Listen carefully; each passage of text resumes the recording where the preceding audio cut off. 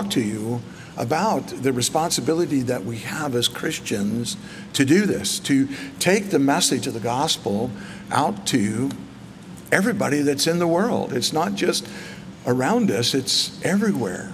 Now, we can't reach, into other places because we're limited by our physicality, but truly, we can reach those who are around us, and that's what we want to do.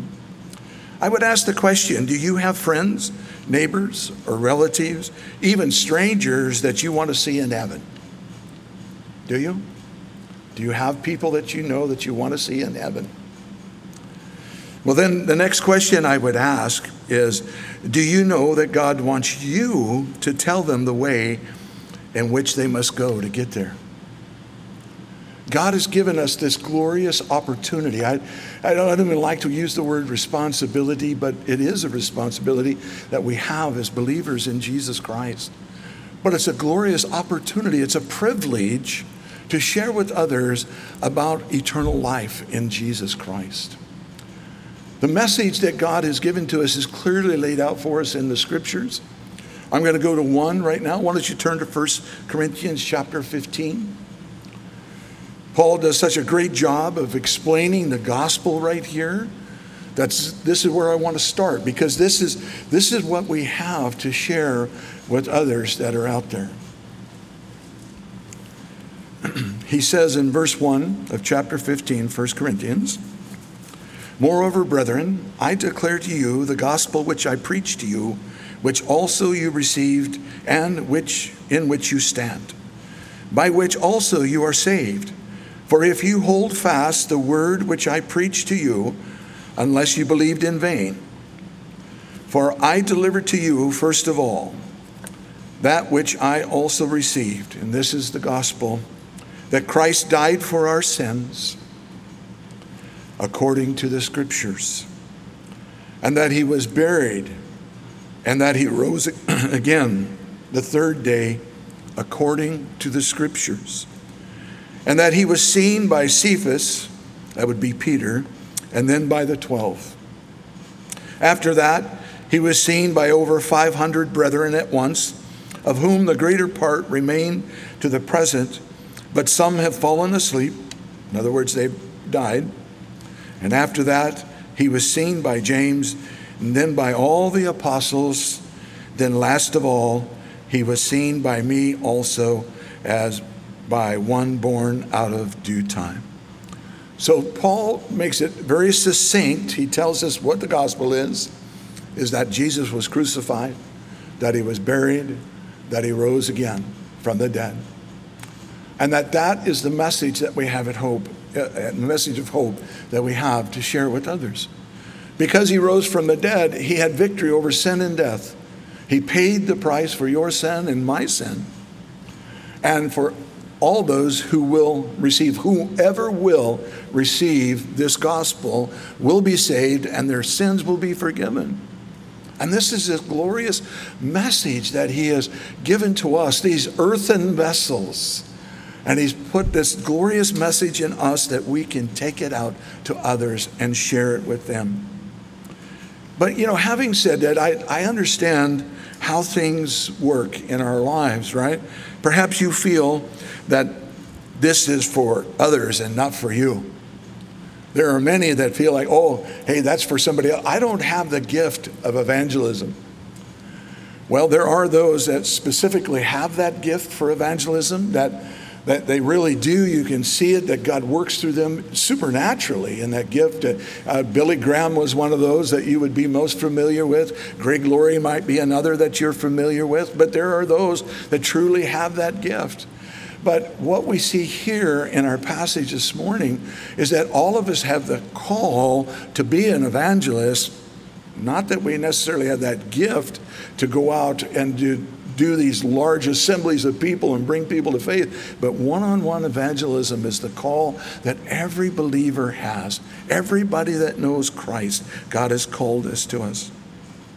But in thinking in that, perhaps maybe you feel that you're unqualified, or even you feel that you're disqualified, that you don't feel like you know enough about the Word and you don't know enough about Jesus, or you feel like the life that you live, that you mess up so much and so often that God couldn't possibly use you. And we're going to talk about that in a minute as we look into the men that God chose to take out this message, the apostles. The truth is we're all qualified, not because of who we are, but because of who Jesus is and His Holy Spirit. He has qualified us to do this. And He will make us, put us in that position to where we can share the gospel, and I'll expound on that a little bit more. Maybe you have fear to share, the fear of rejection, fear that you won't know what to say, and maybe you have been convinced that people really don't want to hear about Jesus anymore. I hope this morning to answer your questions and misconceptions on this issue of evangelism. I'll point something out about myself first, just to let you know and understand that I struggle with those same things, the fear of rejection, the fear that I won't know what to say. I have that, I'm intimidated by strangers. It's easy for me to get up in front of the church and to share the Word and to speak these things, but I'm just like everybody else when I get in the presence of those that I don't know. I fear that they're going to reject me. I'm afraid that they don't want to hear what I have to share. But I can tell you that I have come to know and to realize that those fears are not from the Lord, but they are from my flesh and the devil. Because my flesh doesn't like it, and the devil doesn't want me to share the gospel with people. And the fact is, I've known it for a long time, but I'm just rediscovering it, if you will, that the truth is that people are hungry to hear the truth about God. And I think even more so today than what I have seen in a very, very long time. The whole chaos that's in the world and that we've been living through over the last couple of years with COVID and all these different things has worked within people's hearts that they're going, I need something. I need some security in my life. I need hope in my life. And beloved, we have this glorious message of hope to give to those who are in the world, to those that are hungering for it. I shared with you last week when we had gone out witnessing at the mall, approaching strangers to talk to them and to share the gospel with them. And we had, I think, the first 2 or 3 that we approached, they said, no, thank you, don't want to talk to you. But then we ended up with a guy that I felt was probably the most unlikely individual that we would be sharing the gospel with. We approached him, and he agreed to speak with us as we asked him questions about eternal life and heaven and all these things. He opened up, and we were able to share with him, and he was obviously, if he wasn't a gangbanger now, he had been. Great, big, large man, one that would be somewhat intimidating, and especially when you think you're going to go and make him a little inconvenient with the things you're going to share with him. But to my delight, to my surprise, and I'm not sure why I was surprised, but he was so receptive to what we had to say that by the time that we got done, we found out that he was a backslidden Christian. He fell away from the Lord when he was 18 years old, had gone to prison, all these kind of stuff. And he realized he needed to get back to the truth of God and His Word. We prayed with him. And this great big old dude reaches out and grabs me and gives me a big old hug. And it just confirms, in my heart that there are a lot of people who are out there that want to hear the truth about God and the hope that there is in Jesus Christ. And we just need to be willing to step out in faith and to tell them. Asking God for the boldness, because believe me, it took a lot for me to get it out of my mouth initially to just approach him and to ask him if he wanted to take some time to speak with us. And I was so blessed. I was so blessed. This weekend I had another experience that was just so of the Lord, and just in these things, God is just confirming in me the direction that he gave me at the end of the year last year, that we needed to become that church that was focusing in on evangelism, that it was time.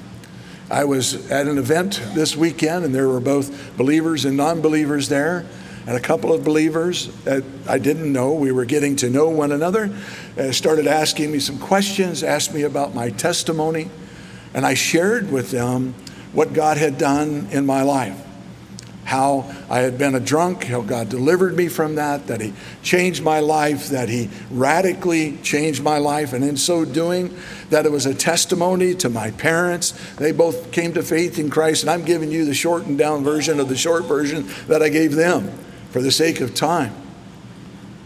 But what was happening is that there was this young man that was standing next to the woman, and he was listening intently to what I was sharing about how God had changed my life, took me out of the lifestyle in which I was living, and he turned my life around, my family around. Everything in my life radically changed because of that faith in Jesus Christ and what he was going to do in my life.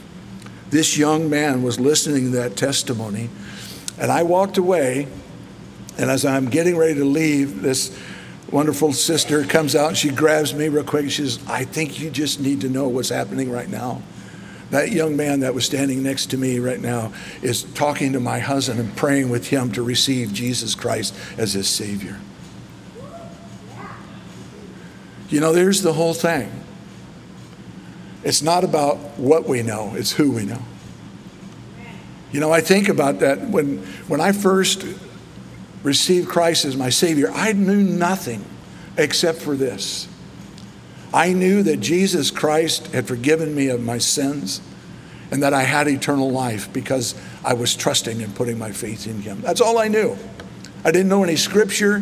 If somebody would have asked me some kind of doctrinal theological question, I would have had no answer for them whatsoever. That's all I knew. I knew I was once lost, but now I am found.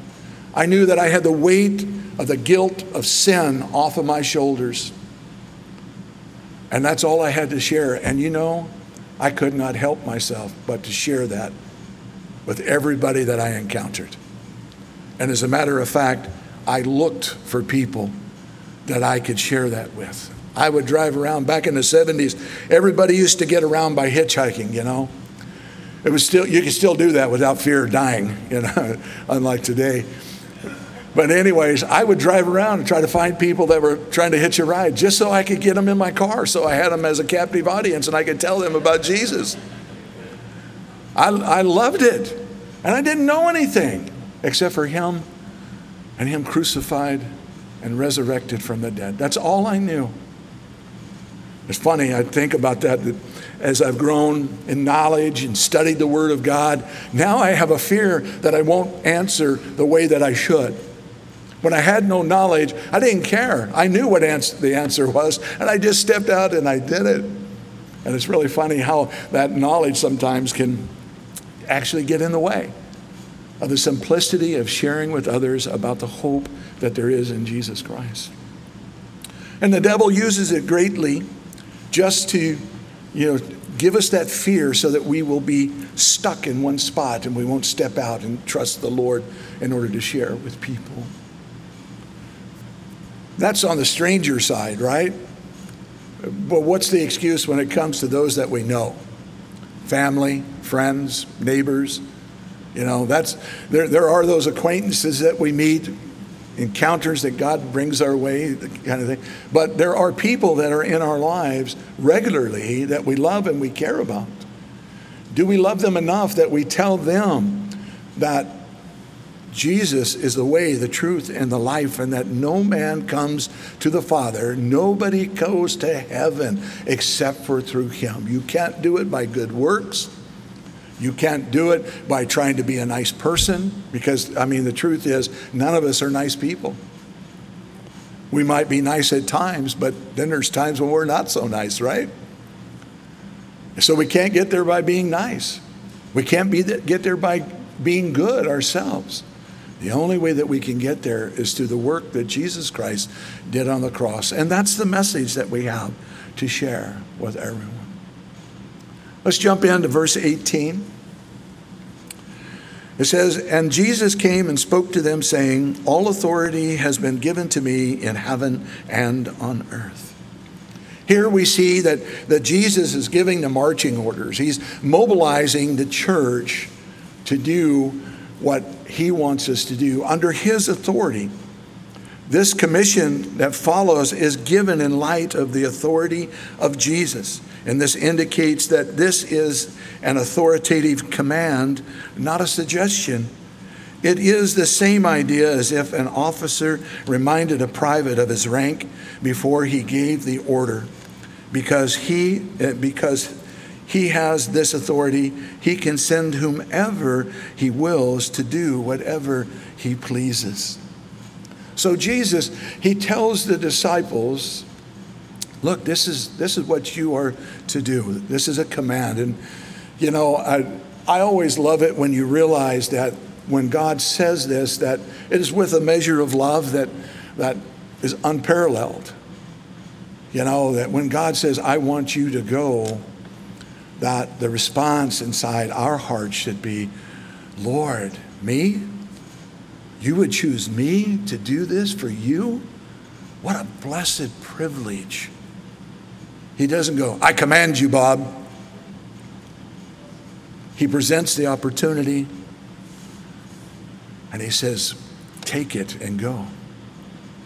It is a command in the Greek, but nonetheless, it is with the heart that says that he cares not only for us, but for others as well.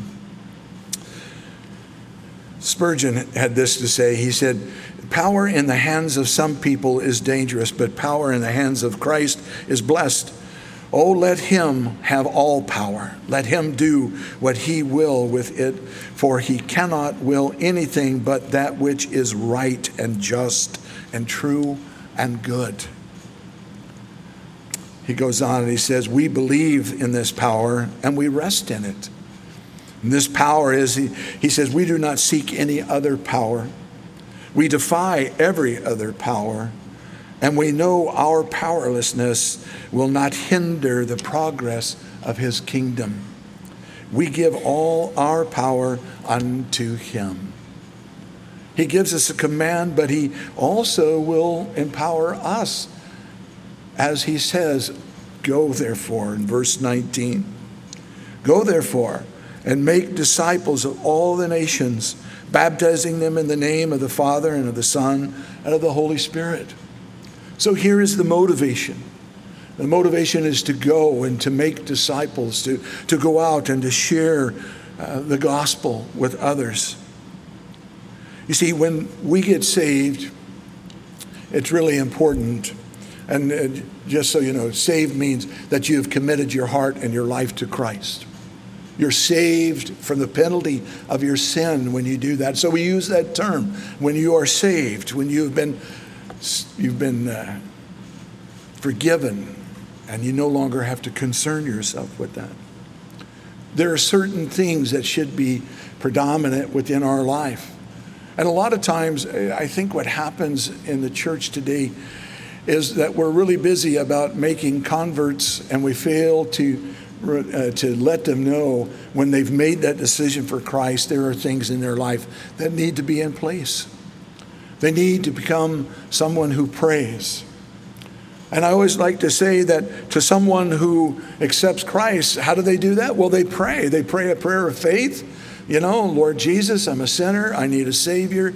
You know, come into my heart, take over my life. And it's just merely conversation with God. It's nothing religious or, you know, so eloquent that you have to be, because God understands foreign languages too, as well as our language, the one that we speak. And he wants to hear from those that commit their life to Christ, to pray. And then also communion. That's the celebration of what God has done, in that Jesus died and rose from that. He died on the cross, was buried and rose from the dead. And we celebrate that at the Lord's table when we gather together around it with well, we don't use wine. We use a non-alcoholic grape juice. So that's what we use. And then the matzah represents the body and the shed blood of Christ. And then fellowship. Fellowship is essential to healthy life, healthy spiritual life. We can't do without each other. It's impossible. If you can, then there's something wrong with your relationship with Jesus. Jesus came and he died for the church, and he wants us to be involved with the church. He wants us to be connected to an assembly of believers. Paul makes reference to this in 1 Corinthians chapter 12, when he says that we are all members of the body, each one being different parts but connected to the body for the benefit of the body. And so being connected to a local assembly, letting the gifts that God has given you to be used within that body. And then not only that too, that as we gather together, we encourage one another in the faith. So many times, here's the thing. I don't just walk up to a stranger and ask them to pray for something that's really sensitive in my life. That's not going to happen. But I have people in my life that I know that I love and I trust, and I know that they love me, that I can trust with such knowledge that when I have a need, and maybe it's something personal, maybe it's something I'm struggling with, that I can go to them with confidence, that I can ask them to pray for me, and they're going to pray, and they're not going to gossip about me. But that's only built through relationships. Within the church, you're not going to get that without it. And then not only that, but Bible study. Bible study is so critical in our life. If you're going to be a Christian, you need to study the Word of God that you may know what God has to say concerning the things of life, so that we have something to offer to somebody. If we don't offer people the Bible, all you're offering is your opinion. And guess what? Opinions are something that everybody has. And so what makes my opinion better than yours? Nothing necessarily. But when God's opinion is expressed through his Word of God, through the Word of God, through the Bible, then that's all that matters, to be honest with you. It doesn't matter what I think or how I feel, It doesn't matter how I try to rationalize it. If God says something in his Word, I accept that and apply that into my life. It's called having a biblical worldview. And that's what God wants for every person who knows his Son. And then the last thing, and this is so critical, is sharing your faith. Sharing what God has done in you. Like I said, when I first got saved, when I first received Christ, I could not help myself. The first thing I did, some of you know that my testimony, and you know that Barbara and I were separated. I got saved, and the first thing I did is I went back home to her. The second thing I did was call a friend of mine. It was for the big $1 million prize, phone a friend, right? No, not really. It was somebody that loved me and had been praying for me, and I just had to call him and share with him what I had done. And what that did is it gave me confidence to be bold in my declaration of what God had done. It's easy when you have a friend that loves you and you share with them and they get excited with you about that decision you make. Well, that bolsters your confidence to share that with others, even though that you don't know. Sharing our faith is really, it's not optional, it's required of us. And if we've truly come into that knowledge of Christ, why wouldn't we share that with others? Unless we don't love them as much as we thought that we say that we do. Because if I love someone, I'm going to be concerned about where they're going to spend eternity. And I'm going to do everything that I can to get the opportunity to share with them that hope. Like I said, this go, therefore, is a command. Because Jesus has this authority, we are therefore commanded to go. It is his authority that sends us, his authority that guides us, his authority that empowers us, his work and message would continue to the world through his disciples, and he continues even to this day. It says to go, and to be honest with you, we recognize that the time is right. I love the way that one brother says it, in that video. He said, if you can't see that, there's something wrong.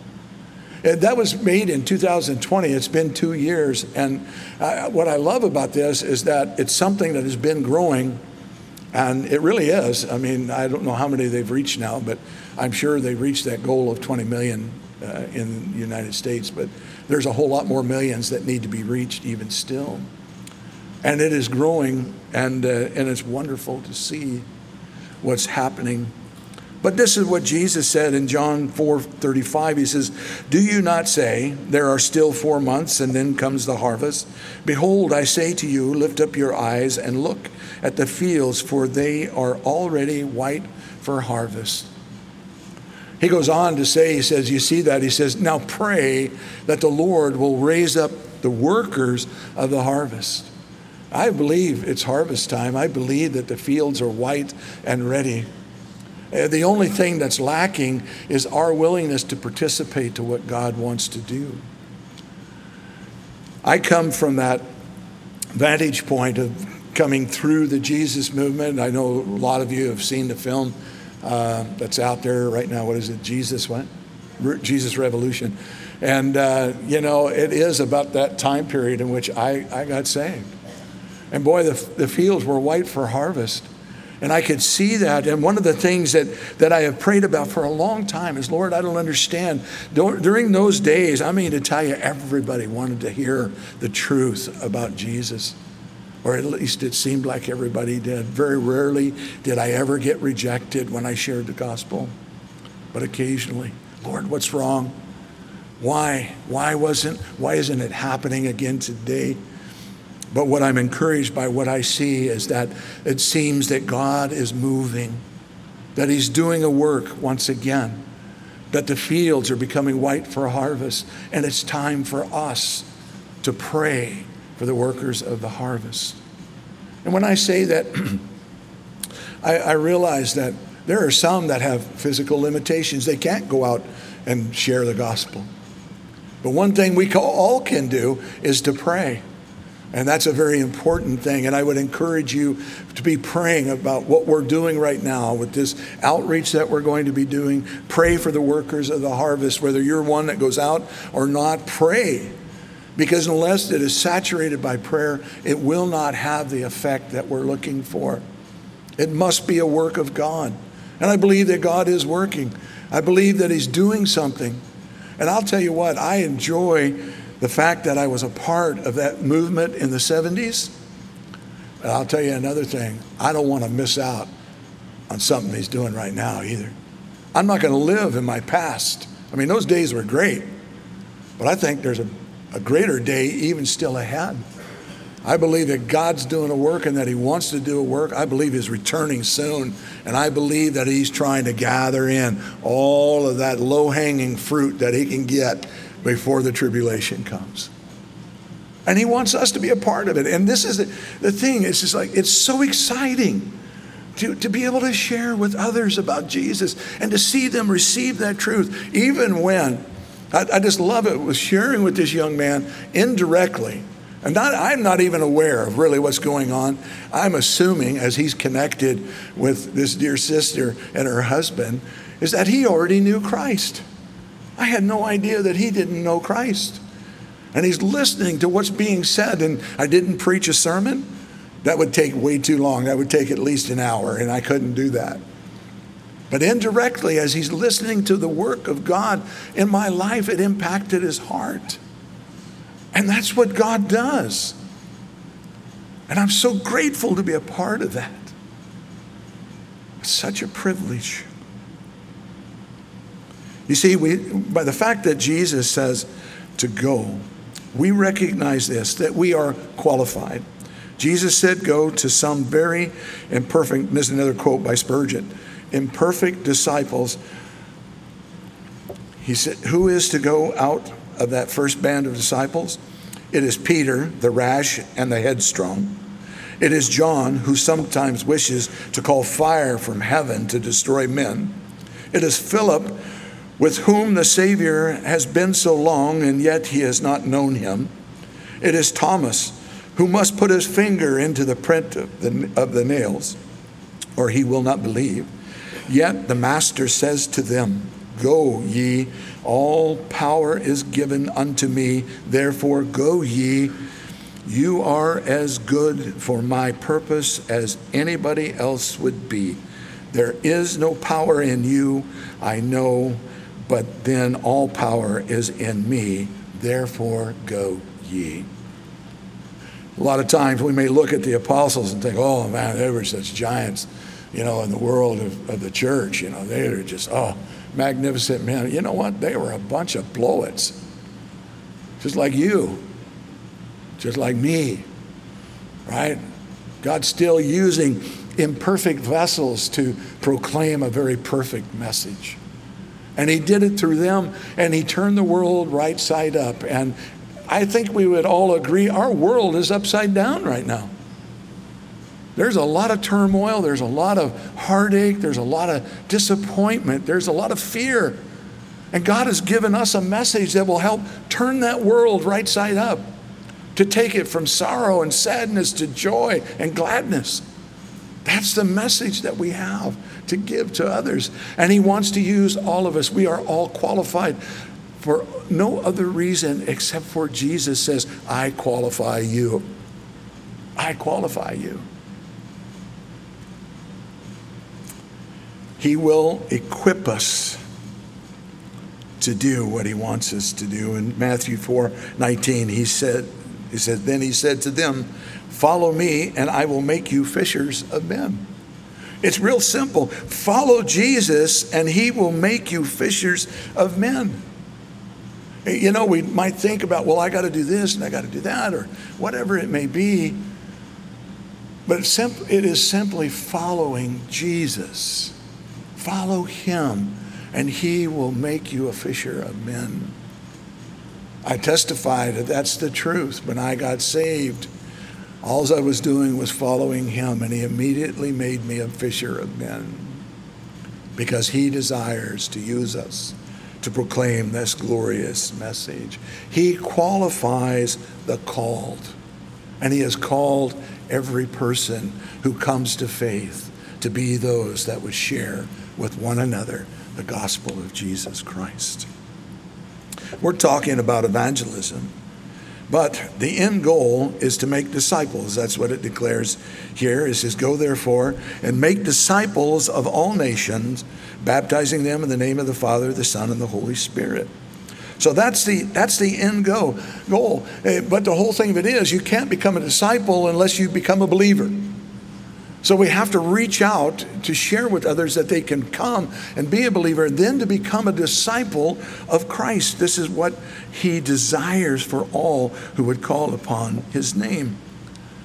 It's not merely to make converts, those who say yes to the appeal for forgiveness to sins, but from there they must grow in faith, and through those things I talked about early: prayer, fellowship, study of God's word, sharing the hope that we have now with others, communion. All these things all work in conjunction together to make the whole. And we learn as we study the Bible. That's why we gather together here at the church, is to go through the Word of God. What does God's Word say to you and I? And that's why typically, this is so unusual for me. I bet you I haven't preached maybe 7 topical sermons like this in the whole 17 years that I've been pastoring this church. Maybe 8. I'm usually beginning in the beginning of a book and working my way through that way we get the full counsel of the Lord, not just cherry picking here and there the things, because there's a lot of things that I have to address when we begin at the beginning of a book and we work our way through it. Sometimes there are things that are in there that I'd just as soon not teach. They're difficult, uncomfortable, and so I just as soon not. But I'm committed to teaching through the Bible like that. That way when I come to them, then I'm forced to teach the truth about what God says in all of his word, not just the things that I like or don't like. There are many that teach that way through the Bible, but there are also many that don't. And oftentimes they avoid issues like hell, especially today, avoid issues of homosexuality, all the things that are going on in our world today. They try to avoid those because they're offensive. We don't want to offend people. Well, they're only offensive because it's the truth, and God says that he doesn't approve of those things. And so we might try to avoid those things, and we will if we're not teaching all the way through. So anyways, my point being, this is topical today about evangelism, but with it we have to cover that topic as well of discipleship. It's important because if people don't come to faith and then grow, then the church will not continue. It's so critical to what God wants to do. He says, we also take note of this, make disciples reminds us that disciples are made. Disciples are not spontaneously created at conversion. They are the product of a process involving other believers. This making of disciples is the power of spreading Christianity. As we grow, so will the spreading of Christianity as well. It's how, like I said, it's how God turned the world right side up through 11 men who just went out throughout the world and they preached the gospel, and many people came to faith because of their preaching and their teaching. Many churches established all around the world. Take the gospel to all the nations here, he says. There is no place on earth where the gospel of Jesus should not be preached and where disciples should not be made. Everywhere. It's kind of interesting as you look how the church has worked throughout the last two millennium. You see how it started in the Middle East and it worked its way through Europe and continuing around the world and the globe. And right now, some of the greatest movements are on the eastern side of the world, making its way back to Jerusalem.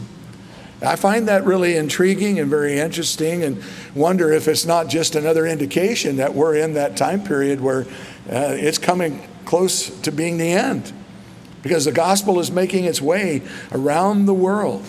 And it's getting into nations that are absolutely impossible to get into Muslim nations, Iraq and Iran, where it costs you your life if you accept Christ as your Savior. And oftentimes, they die for their faith. And if it doesn't cost you your life, it'll make your life miserable, that's for sure. You will be, shunned by all of the community and everybody else. Your life will be very hard. But yet in Iran, it's one of the fastest growing churches in the world, even though it's a forbidden message. And I see it as the power of God making its way around, and it's coming back to Jerusalem. Perhaps that's an indication to us that when it gets that far, it will be that the Lord will come. Now, I'm not saying he's coming when that happens. So don't misunderstand it. I'm not predicting the return of the Lord, okay? Verse 20, he says, teaching them to observe all things that I have commanded you. And lo, I am with you always, even to the end of the age. So here is the momentum. Here we have it being pushed out. And Jesus is saying, hey, I am with you. Observe these things. I am with you. Go, and I am with you. Disciples are made through teaching. This teaching is not with words only, but with the power of the always present Jesus. He will be present with his people until the job of making disciples is done, until the end of the age, whenever that time comes. The content of the teaching must be all things that I have commanded you. The followers of Jesus are responsible to present the whole counsel of God to those who are made disciples. The promise that he gives here is very simple. Lo, I am with you always, even to the end of the age. Jesus sent his disciples with a mission to fulfill, but he did not send them alone. The promise of his constant presence was more than enough to strengthen and guide the disciples as they obeyed Jesus in making disciples of all nations. D.A. Carson had this to say about this. He said, "The promise of his presence is complete. The English verb always renders an expression found in the New Testament only. Here, strictly, the whole of every day. Not just the horizon is in view, but each day as we live it." It is interesting to me how Jesus promises that he will always be there with us as we're doing this. And when you contemplate that, what is it that we have to fear? What do we have to fear? You know, the truth is that we have nothing to fear. For if God be for you, who can be against you? None. No one is greater than God. We have nothing to fear. And fear is something that we have to place in front of the Lord and say, "Lord, help me.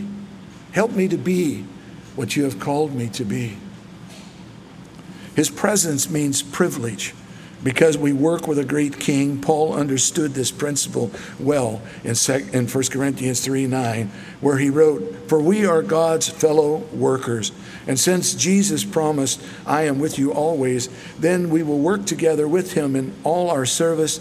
We certainly work for Jesus, but more than that, we work with Jesus." His presence means protection because we are never out of his sight or supervision. His presence means power because we fulfill this great commandment and we work in his name. His presence means peace because it always reminds us that the church belongs to Jesus. It is his church and his work. How then can we worry about anything? You know, I'm mindful of the book of Acts. After Jesus had ascended to heaven, you had these men who were before Jesus' resurrection, before witnessing him, before they themselves being empowered by the Holy Spirit, before them receiving salvation from Christ, they were a bunch of cowards. They ran and they hid when Jesus was being whipped and beaten and tried and crucified. And when he was put in the grave, they were in a house shaking with fear, afraid that they would be found out, that they would be next. They would be the ones put to death. But when you get to Acts chapter 2, after they had seen the risen Lord, and after they had been endowed with the Holy Spirit, it tells us that they were bold in their faith, even to the point that Peter and John go into the temple and they begin to preach the gospel. And under threat of imprisonment, they still refuse to stop preaching the gospel. So the Pharisees and the Sadducees, they couldn't figure out what to do with them because it was obvious that God was with them by the miracles that they had done. What they determined to do is to beat them and to turn them loose and tell them to forbid them from preaching. And they went back to the other disciples and they praised God that they were considered worthy to be beaten for their faith. Oh God, give us a heart like that. No fear, but only concern for others. Because if we have that concern, then fear can be stepped aside. When we genuinely are concerned about others. Now look, I don't think you're going to all go out and be super evangelists this next week, but if you want to make me a liar, go ahead. I welcome it. Go out. Share your faith. See what God will do. But maybe it is that you need to take that initial step. Oh Lord, I am just so afraid that I can't do it. Lord, give me the boldness. Help me. Fill me with your Holy Spirit. Help me to step out in faith, to share with somebody that I know and that I love. Start with something easy. You know, if you want to go out on the street and start preaching the gospel to people you don't know, hallelujah. But I don't imagine that everybody's going to do that. But you can begin to pray with those who are close to you. You can pray for them and begin to share with them. We have his promise of his presence always being with us. And here's the thing. If you're here this morning and you have never made a commitment to Jesus, I want to invite you to do that this morning. Like I said, the first thing that has to happen, we have to come to a place where we actually believe the truth of the gospel. You can't be a disciple before that, because if you try to become a disciple and you think, well, I'll just clean my life up by doing all the things that the Bible says, then it's not really going to work for you. You might have a little better life, but it's not going to bring you any closer to salvation. It becomes your own works of righteousness, trying to do what is right. I understand that. I definitely can fall into that category. But the truth is that Jesus has done it all. There's nothing for you to work for. All you have to do is trust, place your faith and hope in him, and he will forgive you of your sins, and that he will save you. You will have the promise of eternal life. And if you've never done that this morning, that's the first step that you need to do. And I'm going to pray here in just a minute, and I'm going to give you an opportunity, if you don't know Jesus, to make that decision today for him. But I also would say this. If you've been reluctant, those of you who do know Christ, to share your faith with others, I pray that you will step out in faith and trust Jesus to use you and share, that you will share with someone this week. I hope that you will come and help us with the bag stuffing as well this next Saturday. But beyond that, to go out with us to distribute those bags. Doing that is really, it's a good icebreaker.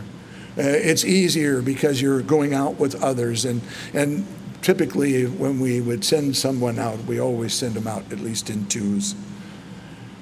What the truth is when you go out with a group, boy, it gives confidence and it's easier. And so we're partially doing this to help encourage you and to give you that willingness to say, oh man, I'm a little scared, but if others are doing it, I can do it too. That's what we want. And believe me, this is just the beginning. We got some other things in the hopper that's going to be, we're going to have a 12-week teaching of an evangelism program on how to evangelize people, how to walk up to a stranger and have a conversation and lead them to Christ. And you might go, oh, I don't want to do that. Well, guess what? It's just as valuable of a tool with those that you know as it is with those that you don't know. So I'd encourage you all to come out and to learn, because it will help you in your endeavor to share with those that you love and care. We want to remember that God wants to mobilize us. He wants to motivate us. He mobilizes us. He says, go. He motivates us when he says, reach those who do not know me. And then he gives us that momentum as we work together for the propagating of the gospel of Jesus Christ. Let's pray. Father, I thank you and I praise you for your word. And Lord, I in particular thank you for this great gift and privilege that you give to us. Lord, this wonderful opportunity to share others with you. Excite us all with that, I pray, Lord. Help us to be bold. Lord, remove the fears, the excuses, whatever we may have. I pray, God, that you would do this for all of us. Lord, we just love you so much, and we thank you, Lord, for what you're going to do in our midst with our church. We pray for our community. We pray, Lord, we know that the fields are white for harvest. Pray, Lord, that you would raise up the workers of the harvest. And Lord, as we will sing, Lord, send me. Send me. Let that be the prayer of our heart. But as we're praying, I would ask and offer that opportunity. If there's someone here this morning that doesn't know Jesus, but the Spirit of God has touched your heart and you know that you need to receive Christ into your heart, to ask him for forgiveness, to let his Holy Spirit come, and that you surrender your life to him. And if that's you, that God has spoken to you and that's what you want, would you please raise your hand that I can pray with you to receive Jesus Christ as your Savior? Anybody at all this morning? Anybody at all?